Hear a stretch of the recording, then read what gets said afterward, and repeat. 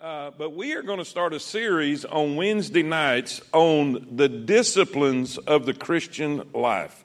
The Christian walk is not easy, but it's possible. All things through Christ. Amen. And so Brother Andrew is going to start us off with the first lesson tonight. And these are not lessons to hear and learn. These are lessons to hear and live. Say with me, don't just learn it. We need to live. And all God's people said. Well, let's pray. Let's pray. And Brother Andrew is going to come and kick it off tonight. Father, thank you so much for all that you do. Lord, I pray tonight that you will just move in an awesome way as we grow, as we learn, as we kick off this introduction to the disciplines of the Christian life. I pray that your perfect will be done. And God will be careful to give you all the glory, all the praise, all the honor. And you are sure worthy. And God will praise you and thank you. In Jesus' name we pray. And all God's people said, amen. Will y'all help me welcome this is in 7 years. Andrew, in 7 years, this is the first time you haven't been down there. Yeah. He's a little nervous. Will y'all assure him he don't have any reason to be nervous? Let him know. Amen. Yeah, I was telling somebody it's the first Bible study I've ever been to. It better be good. Would you open your Bibles to 1 Timothy chapter 4? 1 Timothy chapter 4.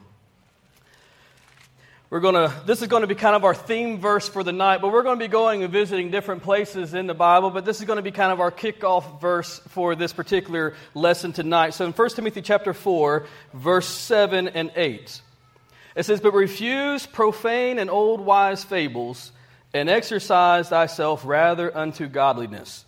For bodily exercise profiteth little, but godliness is profitable unto all things, having promise of the life that is now, that now is, and that which is to come." All right, let's pray. Let's pray. Father, we thank you so much. We thank you for an opportunity to gather, Lord, to be challenged by your word. Lord, like Pastor Malcolm has said, this needs to be a lesson that is lived, not just learned.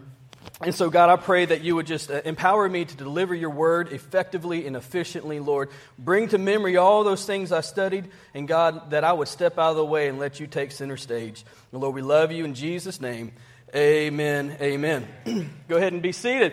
Yes, this is an adjustment. I've been in youth ministry 16 years. 16 years. My wife and I got married in 2006, and very shortly after that, we started in youth ministry, and it has been a journey. It's been something that I've been passionate about. It's been highs and lows and everything in between. I told people, I said, I feel like Peter Pan leaving Neverland. You know, it's like here we are, and I'm excited. I'm excited for this series on the spiritual disciplines. Now, the word discipline, it has a negative ring to it. It sounds like work, don't it? Discipline sounds like work. And the truth is, being a disciplined person does take work. It does take effort. Nobody who is a disciplined person, it comes to it naturally. It takes effort. It takes work. If you want to be successful at anything you do in life, you have to be disciplined. Would you agree? And so, why the disciplines?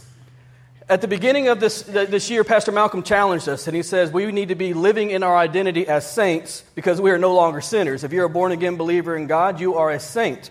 And so to live in that identity, this past Sunday, he talked out of Romans chapter 12, verses 1 and 2. I beseech you, therefore, brethren, by the mercies of God, to present your bodies a living sacrifice, which is your reasonable service. And he goes on and says, do not be conformed to this world, but be transformed by the renewing of your mind. And so the idea is, if you are not consistently being transformed, he said, then therefore you are being conformed. So how do we keep from being conformed? What do we need to do? Well, we have to implement some disciplines in our life. Tonight, my mission and goal tonight is this, is I want to challenge you with kind of an introduction on why we even need to look at pursuing the disciplines in life. If I just say we need to do the disciplines, you might be agreeing with me, but I want to give you Bible on why it's so, why we need to do that. We need God to purge the church. Purge the church of apathy. You know what apathy means? That means we have just put it on cruise control and we're just cruising through life. We're not pursuing God. We're not moved by God. We're showing up, but nothing is happening. And so we need God to purge that from our lives and give us a desire and a fire to do the things which please Him, bring Him glory. There are too many Christians in our churches today that were saved as young people and have not grown since. Now, do y'all know what a streaker is? Y'all remember Ray Stevens sang a song called The Streak? Y'all remember? Yeah, preacher, I'm going somewhere. Just hold on. I'm going somewhere. I think today we got a whole lot of spiritual streakers. You may think, what does that even mean? In Ephesians chapter 6, you see Paul is speaking about putting on the whole armor of God. Matter of fact, we can look at it, Ephesians chapter 6, verse 13 through 17.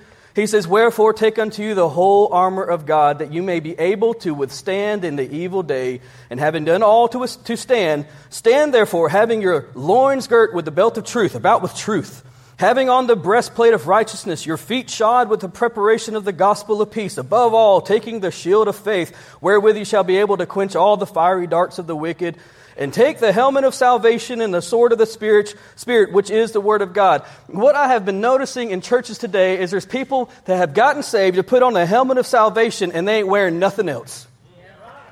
And they're just streaking through life. And this is not what God has called us to be.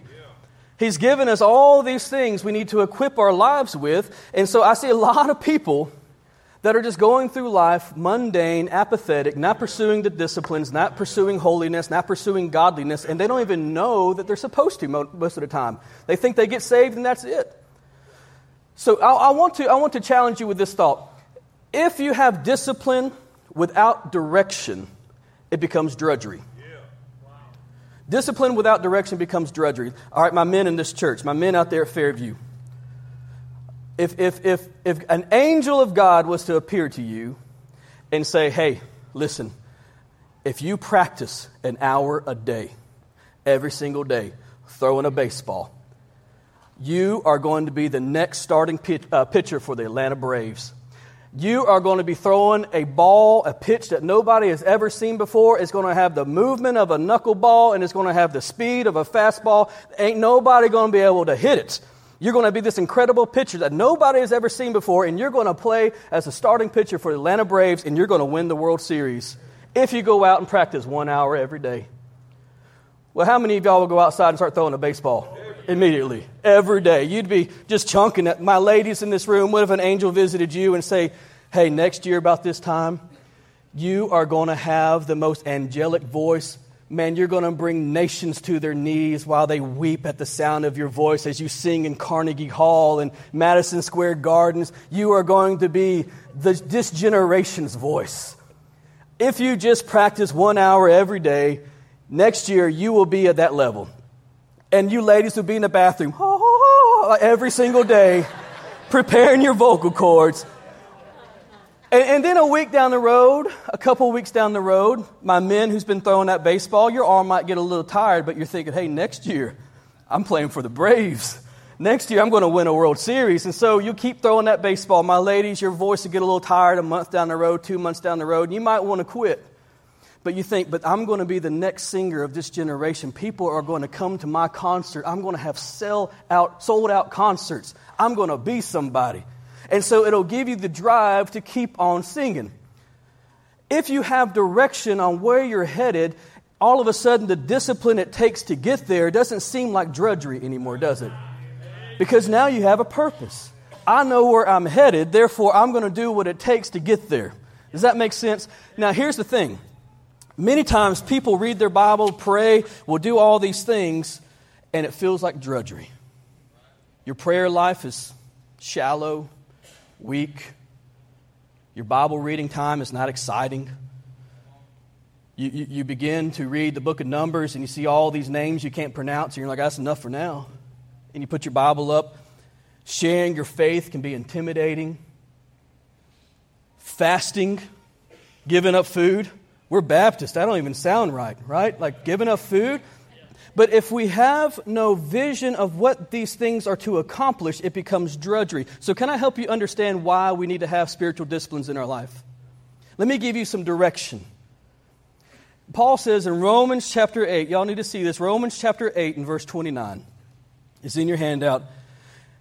He's speaking, he says, for whom he did foreknow, he also did predestinate. In other words, he pre-planned this to happen, that you would be conformed to the image of his Son. You see that? God had a pre-plan for your life that you would be conformed to the image of his Son. God's eternal plan has ultimately been that you would become Christ-like. That's the direction. That's where we're headed.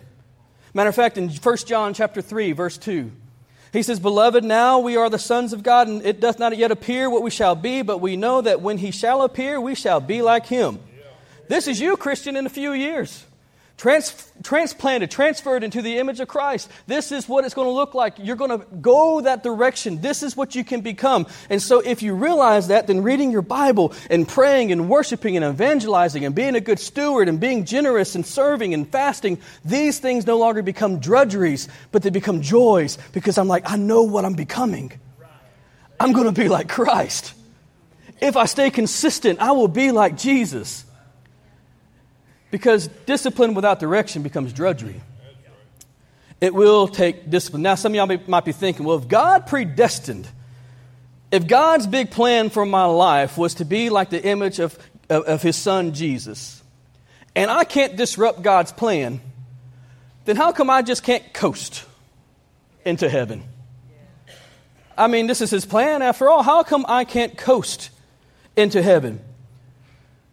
In Hebrews chapter 12, verse 14, the writer of Hebrews says, follow peace with all men. That word follow, I looked it up, and I looked at it in the original Greek.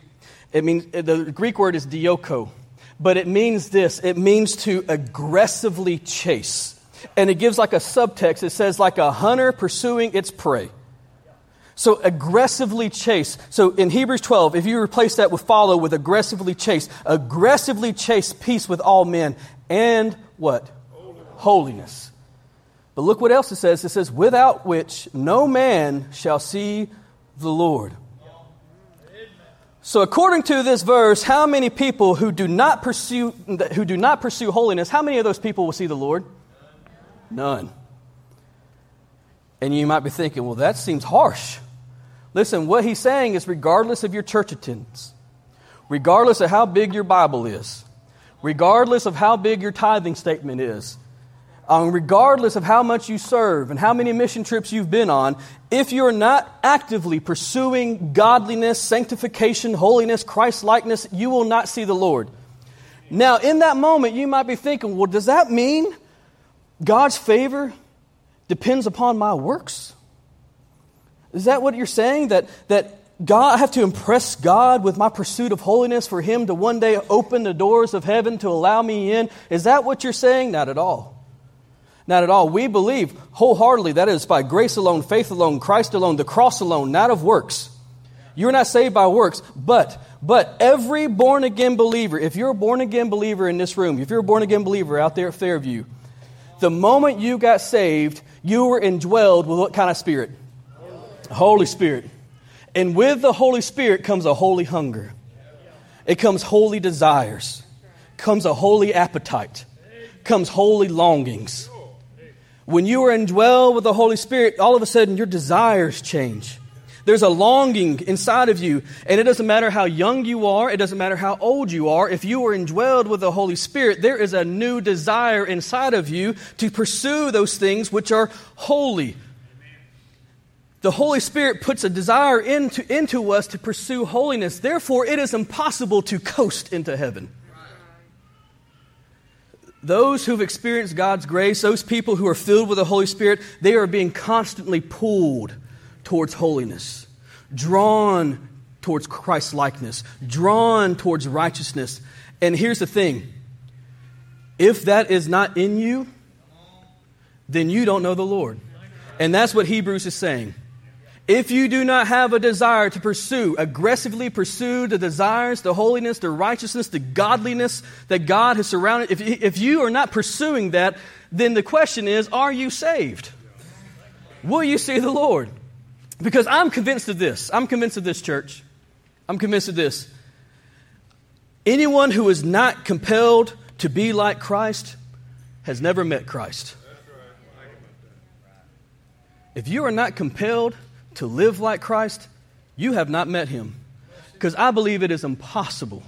It is impossible to meet Jesus and not be filled with a desire to be close to Him, and not have a desire to want to be like Him and have fellowship with Him. How can you be saved and have no desire to know Him more?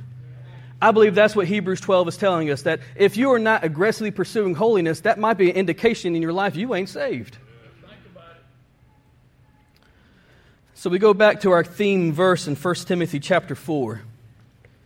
He says, but refuse profane and old wise fables, verse 7, and exercise thyself rather unto godliness. In other words, don't waste your time arguing over senseless, godless things. Pursue godliness. Listen, church, listen to me. Godly people, I think it's in your notes, godly people are disciplined people. Godly people are disciplined. How many in this room had a praying grandma or a praying grandpa? Somebody you know in your family, man, they were prayer warriors. How many of y'all had somebody in your family? Out there at Fairview, how many of you had somebody in your family that were prayer warriors? And you know when grandma prayed, all of heaven stood to attention.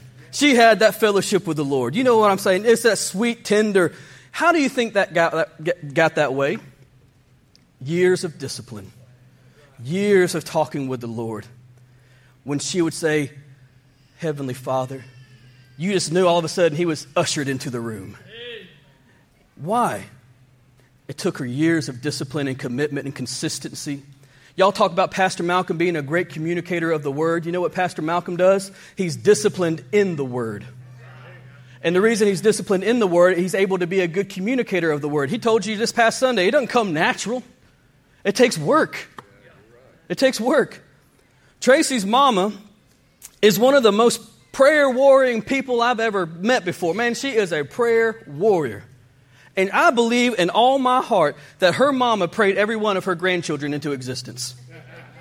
I believe in all my heart. She called Tracy one time. She says, I believe the Lord's going to bless you with a baby. A couple of weeks later, we found out we was pregnant with Addie. I said, it's coincidence. And then a few years later, she gave us another phone call. She said, I believe the Lord's going to bless you. I've been praying. I believe He's going to bless you with another baby. A couple of weeks later, we found out we was pregnant with Carter.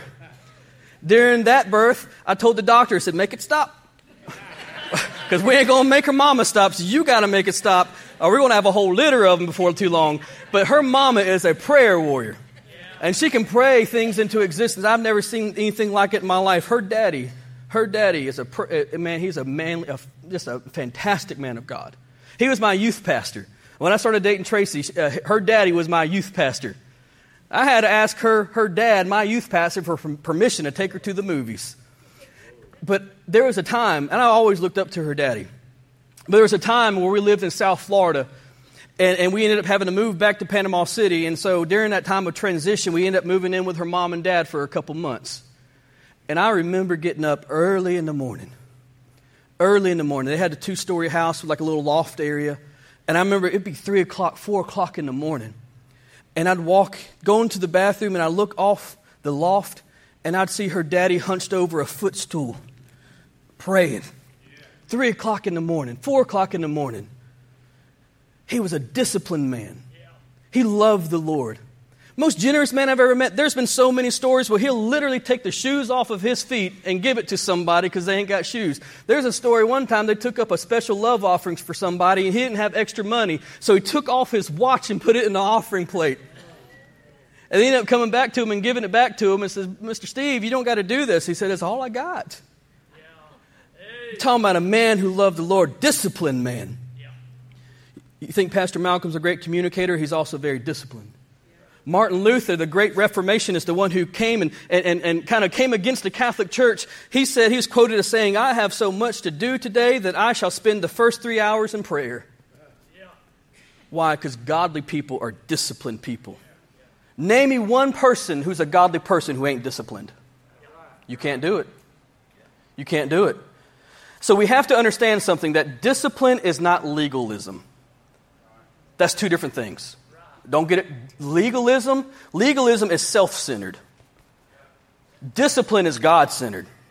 Legalism says, I'm going to do this to try to earn favor with God and to impress men. That's what legalism is. Discipline says, I'm doing this because I love the Lord. That's what discipline is. I'm oftentimes I think about what Jesus did on the Sermon on the Mount. From Matthew chapter 5 through Matthew chapter 7, Jesus is delivering this amazing sermon to these followers. And in Matthew chapter 5, he's addressing some issues that they've always heard about. They've heard about don't commit adultery, don't murder. But then he would say something too. He'd say, if you have hate in your heart. Now, he says, if you say raka basically means worthless. If you slander your brother, if you talk ill of your brother, he said it's like you've committed murder already. He says, if you have lust in your heart, it's as if you committed adultery already. Now, you would think that in that moment, it looks like Jesus is adding rules. He says, okay, you've heard it says don't commit adultery. I'm saying don't even lust. You've heard it said don't murder. I'm saying don't even hate. You're like, that seems like you're adding some rules there. No, what he's doing is he's teaching a lesson. If you read all of Matthew 5, 6, and 7 in a row, he speaks on issues about forgiveness, loving your enemies, how to treat others. In chapter 7, he speaks about producing spiritual fruit and seeking the kingdom and following his teachings. What Jesus is doing is saying this: if you love me the way you're supposed to love me, you will never commit adultery. You will never hate your enemy. You'll never harbor unforgiveness. You'll never want to hurt anybody. He says, if you pursue me, in other words, his teaching is about love, and love is born from a place of discipline. Now, there's three catalysts. In your notes there's three catalysts in which God will use to provoke us towards holiness, provoke us towards godliness. One of the ways he uses is people. People. Proverbs 27:17, y'all have heard it said multiple times, iron sharpeneth iron, so a man sharpeneth the countenance of his friend. God will bring people into your life to sharpen you, to knock off the rough edges. I was talking to a man yesterday on the phone. I told him, I said, you need to surround yourself with people who will not always agree with you. Because it's easy to find people that will always be in our corner, that will say, oh, you're so right and she's so wrong. Oh, you know what? That person over there, that person's so mean anyways, I wouldn't even put up with it. No, you need to have people that speak into your life and hold you accountable and will call you out on your bad behavior. And so you need some people that are going to speak truth. God will bring people in your life to challenge you on some things and to equip you and provoke you unto godliness. But God will also use your enemies. He will bring people in your life you don't like. You might got some family members right now you can't stand. You might have some former business partners that done you wrong. And God is going to use that person to knock off the rough edges of your life to provoke you unto godliness. God will use pastors, He'll use friends, He'll use peers, He'll use co-workers, He'll use teachers, He'll use your spouse, He'll use your children. But God will bring people into your life to spur you unto holiness. But God will also use circumstances. Circumstances. Romans 8:28, and we know that all things work together for good to those who love God and are called according to His purpose. We know that all things work together for good. God will use circumstances in your life. God can use financial pressure. God can use physical pressure. God can use even the traffic here in Coleman, Alabama to expose some things in your life you need to work on so it will knock off the rough edges. Because y'all know what it's like driving down 31 in the middle of town. Make you want to hurt somebody. But God will use circumstances. Last March, when Tracy got her diagnosis with leukemia, man, the hardest season of our life. Absolute hardest season of our life. Man, there was moments we didn't know what was going to happen next. Moments that was touch and go. Moments we weren't sure if she's going to come out of the hospital. There were long nights and countless hours spent hooked up to machines and all this stuff. And it was terrible. But God became so real. Let me tell you, God spoke to us. God became tangible in that hospital room. Like you could reach out and touch him. You would pray and then God would respond and answer that prayer, and you're just like amazed by the goodness of God. He deepened our faith during that time. He strengthened our resilience during that time. God spoke to us and did amazing things through other people, but especially during that circumstance to further us and provoke us unto holiness, because walking away from that situation, you can't help but praise Him and say, God, you are good. I don't understand at all why we went through this, but I know what you showed me, and God, you are so good. God will use circumstances. For some reason, God put on my heart to read the book of Job. I've read it before, but there's 40 chapters of the book of Job, so I started reading it again. And in Job chapter 1, you see Job loses everything. Everything. His family, his finances, his health, everything. There's a time where his family, and guys, I don't know if I gave you this, but can you pull up Job chapter 38, verse 1? Just have it ready in the hopper. Job 38, chapter 38, verse 1. But in Job chapter 1, there's a moment where his children are gathered together in worship, and it says a whirlwind came and it blew down the building and basically crushed his family. And all he's left with is a nagging wife and some mean friends. That's all he's got. And from chapter 1 to chapter 37 of the book of Job, God is completely silent. He ain't saying a word. Job is calling out to God. His friends are questioning Job's integrity, saying it's your fault. You're a sinner. This is why this happened. And from Job chapter 1 to Job chapter 37, God is not saying a word. I don't know how much time has passed, but it's a long time. Especially to go through all that he went through and to not even hear the voice of God speak. Can you imagine? But then in Job chapter 38, verse 1, God speaks for the very first time. Y'all put it up here. I want y'all to see this. And the Lord answered Job out of the what? Whirlwind. In Job chapter 1, it was the whirlwind that took out his family. In Job chapter 38, it was the whirlwind in which God spoke. And in that moment, I believe what God showed me is that it's going to be in your greatest place of pain sometimes where God will show up. It's sometimes in your greatest place of pain where God will speak the loudest. God will use circumstances in your life to spur you unto holiness, to reveal Himself to you, to knock off the rough edges. And then thirdly, it's the spiritual disciplines, which we're going to be talking about for these next few weeks, the spiritual disciplines. Spiritual disciplines. See, this catalyst is different than the other two. Because when God uses people and God uses circumstances, that's a work that happens from the outside in. Spiritual disciplines is a work that changes us from the inside out. And it's also different because you have little control over the people God brings into your life, and you have little control of the circumstances that God brings into your life, right? Would you agree? But you can make the decision today if you're going to read your Bible. You can make the decision if you're going to pray tonight. You can make the decision if you're going to share your faith with somebody. You can make the decision if you're going to give God what is rightfully His through a tithe. So this is where this becomes different. It's because this becomes voluntary. This is where you have to take initiative for your own spiritual growth. Because out of all three that I just mentioned, this is the only one you have control over.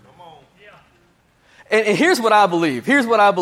If we're not voluntarily doing what God has called us to do over here, then He's going to turn up the heat over here with the people and the circumstances that He brings into our life. Because why? Because He has a perfect plan. What is His plan? To bring you into the image of His Son. And so He's going to do whatever it takes to conform you into that image. And so if you're not doing what you need to do over here, watch out. Because He's going to start turning the heat up over here. Because one way or another, His plan is going to come to fruition. And so you can do it by choice or you can do it by force. In the New Testament, in 1 Timothy chapter 4, the New Testament was written in Greek, and that word exercise, 1 Timothy chapter 4, verse 7 and 8. He says, and exercise thyself rather unto godliness, for bodily exercise profiteth little, but godliness is profitable unto all things. That word exercise is the word gymnasia. Sounds like the word gymnasia, doesn't it? That's where we get our word gymnastics. Gymnasium. Gymnasia, it's the idea. I want you to picture this. When you go to the gym, You're going there to exercise, right? You're going to pick up weights. You pick up heavy things, put them down, right?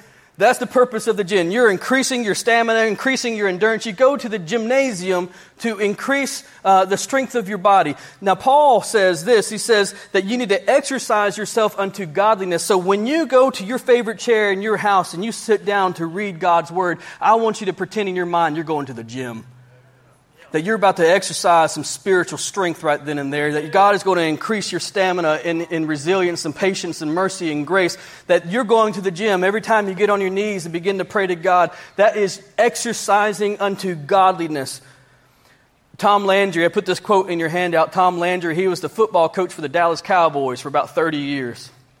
And he said this. He says, the job of a football coach is to make men do what they don't want to do in order to achieve what they've always wanted to be. The spiritual disciplines are not going to come naturally. There's going to be days you don't want to do it. You're not going to want to read your Bible every day. You're not going to want to fast. You're not going to want to share your faith. You're not going to want to pray. You're not going to want to worship. You're not going to want to do those certain things every single day. It takes discipline. But we understand that with discipline, we have a direction of who we're trying to become. We're trying to be like Christ. So every day when I pick up my Bible, I understand I'm taking one more step to becoming like Jesus.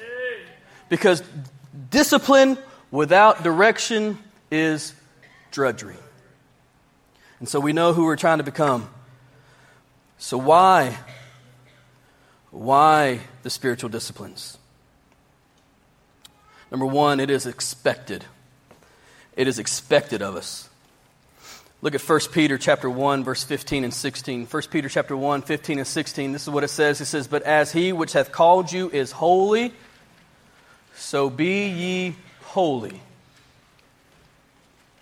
But as he is which called you to be holy, so be ye holy in all manner of conversation. That means your lifestyle, because it is written, be holy for I am holy. So holiness, listen to me, holiness is not an option for the children of God. That is what God has called you to be, is to be holy. He says, be holy for I am holy. If you're my child, be holy. And one of the things that we see, God has a way of taking away our excuses. He has a way of taking our excuses away. And one of the things I will look at in Scripture is that Jesus modeled the spiritual disciplines for us. And if we're supposed to be conformed to the image of who? Jesus, then we must do what He did. And so we look at the Scriptures, we find out in Luke chapter 5, He spent time praying. In Luke chapter 4, He spent time reading the Scriptures. In Matthew chapter 4, He was fasting. In Matthew chapter 26, He was submitting. In Matthew 26 also, He was worshiping. He was practicing community in Luke chapter 22. What is this telling us? If the most perfect man who's ever walked this earth practiced the spiritual disciplines, how much more do you need to? And if you're trying to be conformed to the image of the Son, Jesus Christ, and you have to do what He did, and so He modeled it for us. And He showed us that prayer is important. Reading the Scriptures is important. Being in community is important. That fasting is important. That being surrendered is important. If Jesus thought that the disciplines were critical for Himself, then how much important are they for us? Amen. And each single discipline is important. I believe it's equally important. I don't think one is more important than the other.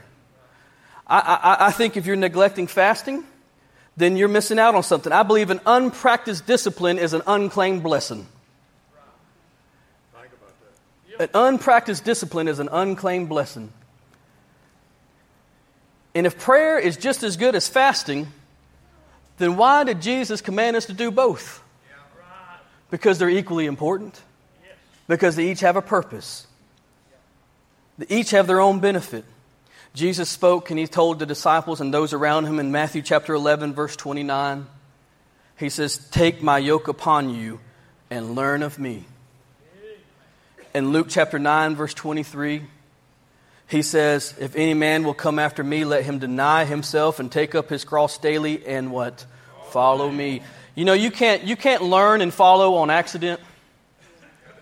You can't learn and follow. And it takes effort to learn and to follow. It takes initiative. You have to put energy in learning and following. No one learns and follows on accident. And Jesus not only expects these disciplines in us, but he modeled them for us. And if we're going to be Christ-like, then we have to do as Christ did. Now here is the problem.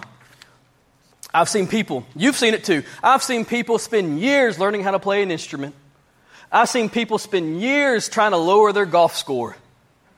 I've seen people who will discipline themselves their entire career and sacrifice because they know that's what it takes to be successful.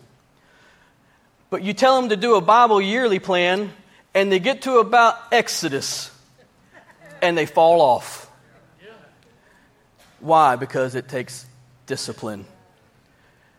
You telling me it takes effort to be like Jesus? Yeah, every single day. Every single day. But people will, listen, what you find important, you'll find time for. What you find important, you'll find time for. Well, I get just so shy trying to share my faith. You talk about what you love. It takes discipline. It takes discipline. Think about your favorite guitar player. Favorite guitar player of all time. Chet Atkins, B.B. King, John Mayer, Stevie Ray Vaughan. Who y'all got? Who's your favorite guitar player? Did I name them all? That's it? All right, no more, huh? So think about watching them play. Ever watch them do solos? And man, Stevie Ray Vaughan gets on that guitar and he starts, pulling at them strings, playing the Bug Tussle Blues. Boy, he just gets after it. Playing and it's freely going up and down that fret and playing, amazing scales and blues scales and pentatonics and all kind of stuff. And you're like blown away because it looks like effortless, right? It looks effortless when they play. Have you ever picked up a guitar? It ain't effortless. How do they become that way? Practice. See, here's the problem. Many people think that discipline is hard and discipline is binding. It's restrictive. To be disciplined is restrictive. No. To have discipline is freedom. Because those 10, 20 years they spent practicing and disciplining themselves to play the guitar, now when they play, it looks like freedom. There's no effort. They can just play as freely as they want, and you just sit there amazed and impressed. Discipline is the price for freedom. Discipline is not binding. What would it be like to have an effortless prayer life? Where every time you start praying to God, it's like He fills the room. What would it be like for you to be able to recall to memory all these verses you have memorized through the years at any time you want them? Have the freedom to recall those verses time after time. You know what that is? It's called discipline. What would it be like to share your faith without fear because you've done it time and time and time again and make it look so casual, so effortless? I've been around people that just start the gospel conversation and you're like, man, how did you do that? It looks so effortless. Why is it so effortless? Because they've been practicing it, because they've been disciplined. If you want to be somebody that God can call upon at any single moment to do whatever He wants you to do and have the freedom to be available to God at a drop of a hat, it takes discipline. That skilled guitar player, he has that freedom to play those complicated guitar solos because he has discipline. Those who are free to quote those scriptures, they have disciplined themselves to memorize those scriptures. But this isn't going to happen overnight. Now, I don't want to sell you. I'm not selling snake oil up here. All right, we're doing this series for the next 6 weeks. We're going to talk about each discipline as we go. Now, you might be thinking, well, in the 6 weeks, boy, I'm going to be good. No, sir. In the 6 weeks, you're getting started. All right, this is not going to be an overnight success, okay? This is not going to be one of those things, hey, I prayed one time, I'm good. No, this is from here until Jesus comes. You have to discipline every day. So it is something you have to be very consistent with. Now, number two, we see that it is eternal. It is eternal. Paul tells Timothy that as an athlete trains his body, so the Christian must train his soul. Now he's not saying that physical exercise is bad. I wish he would, but he's not saying that. But what he's saying, he says it's temporary. Y'all remember what it's like to be young? Whew, you could go outside, drink out of a water hose. climb a tree 30 feet tall, fall out of it, hit the ground, get up and take off running, and be good. I went to the chiropractor because I sneezed too hard. Getting old, your body starts hurting, and your body starts going against you. And that's what Paul is saying. He says, listen, you spend all this time exercising the body, it's just going to leave you one day. It's temporary. He says, but this exercising godliness is profitable to all things and has the promise of the life that is now. Look at verse 8. The promise that is of now and that which is to come. That which is to come. In other words, if you spend your life pursuing the presence of God every day, and you surrender your life every day to Jesus, and you wake up and you die to yourself, Romans says you must be a living sacrifice. So every day you put yourself on that altar and say, God, I'm yours. Use me how you want to. And every single day, God uses you. That's an amazing life to live. But then there's going to be a day you take your last breath here and you'll be standing in the very presence of God. And how rewarding would it be for Him to look at you and say, well done, my good and faithful servant. Listen, the reward makes the work worth it. The reward makes the work worth it. You want to know what you're doing? Well, one day, hopefully, God will look at you and say, well done. Because it doesn't have just a benefit here on this earth right now, but it has a benefit in the life to come, is what Paul says. It's eternal. Self-discipline has a purpose for now and later. Thirdly, it is engaging. What do I mean by this? Look at verse 8 again. It says, for bodily exercise profiteth little, but godliness is profitable unto all things. It involves every aspect of the human being. Physical, spiritual, your soul, everything. Because I believe all those things are dynamically connected. Your heart, soul, mind, spirit, everything. And there's physical things that you're going to do that's going to benefit you spiritually. For instance, when you fast, you are denying yourself a physical appetite. You have a hunger, you're an appetite, and you're denying yourself that through fasting. What's the point of that? So that you can increase your spiritual clarity, so you can spend time in the presence of God, that you can get on your knees before Him during those times where you'd be eating a meal, and you say, God, I'm yours. I'm sacrificing, I'm experiencing hunger so that I can be satisfied spiritually. And so there is a physical element that benefits the spiritual element. Y'all see what I'm saying? It engages all aspects of the human body. When you sit still, Psalm 46:10 says, be still and know that I'm God. Listen, we live in a noisy, busy world. And when you take time to sit down and get alone, and you have to fight the distractions, you have to fight the chaos, and you have to center your mind, and you sit there long enough and meditate long enough so that God can then speak to you in the middle of the quietness, the physical is benefiting the spiritual. So Paul is saying, listen, practicing exercise towards godliness, it benefits your whole body. It involves partnering with God. See, here's the thing. Just because you read your Bible and you pray doesn't mean you're godly. It is the means in which God makes you godly, but it is not what makes you godly altogether. In other words, it is what takes you to the presence of God. When you read your Bible, when you pray, when you do those things that glorify God, it basically is what comes and equips you to be in the presence of God, and God does the changing. God is the one who does the changing towards godliness, to holiness, to righteousness. Now, just because you read your Bible and you pray, that doesn't make you godly. It is the vehicle in which God uses to transform you into godliness.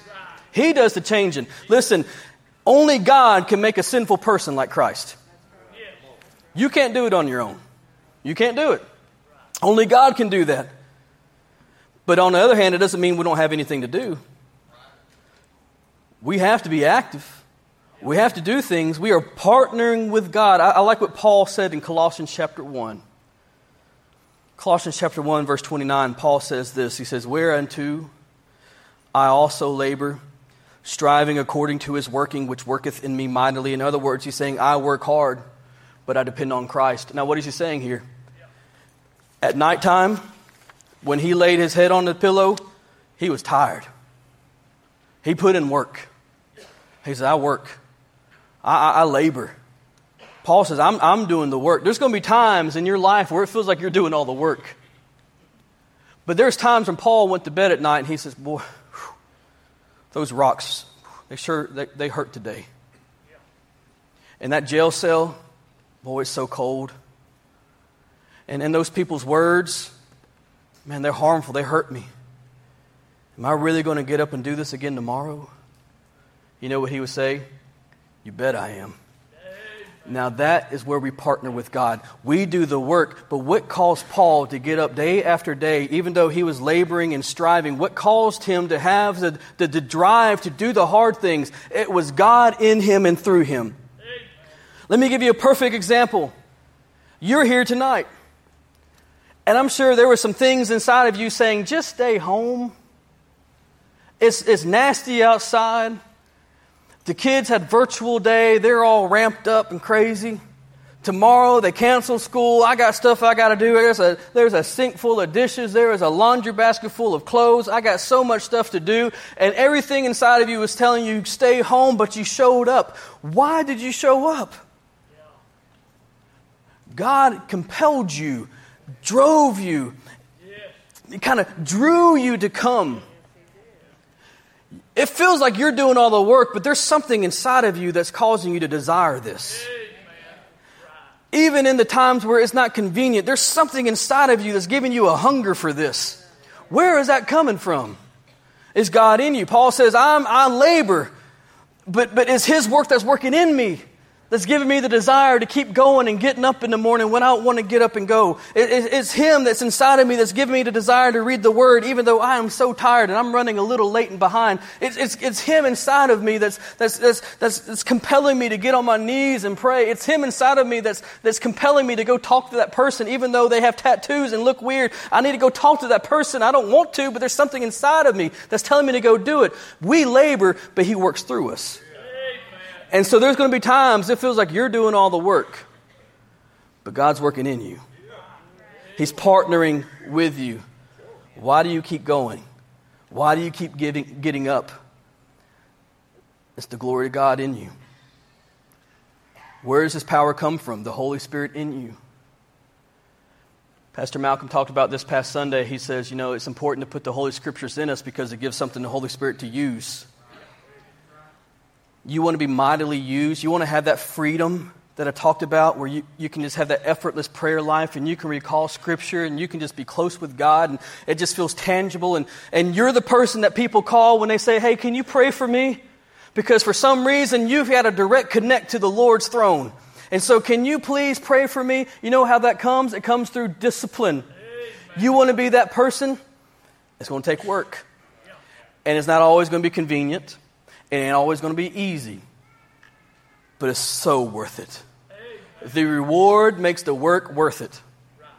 And so this series is going to challenge you to do the things that are inconvenient. It's going to challenge you to be taking some time to do some things you don't really want to do, but if you stick with it, you'll find that you have an intimacy with the Lord like never before. On your handout, you have some questions. Here's what I want to challenge you to do, church. Here's what I want to challenge you to do. Tonight or tomorrow, whenever you get up and you spend a little quiet time with the Lord, I want you to look at those questions. And I want you to answer them one by one. Go ahead and start asking God to reveal those things in your life that's maybe pulling you away from the disciplines. That's maybe being a hindrance to you.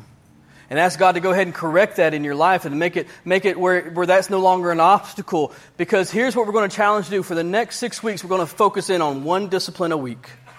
Next week, we're going to focus in on Bible intake. So meditating on Scripture, memorizing Scripture, hearing Scripture, applying Scripture.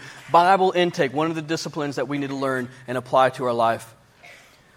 Would you, at Fairview, here in this room, watching online, would you make the commitment that for the next 6 weeks, you're going to make a commitment to God that you're going to spend this time intentionally growing in the spiritual disciplines?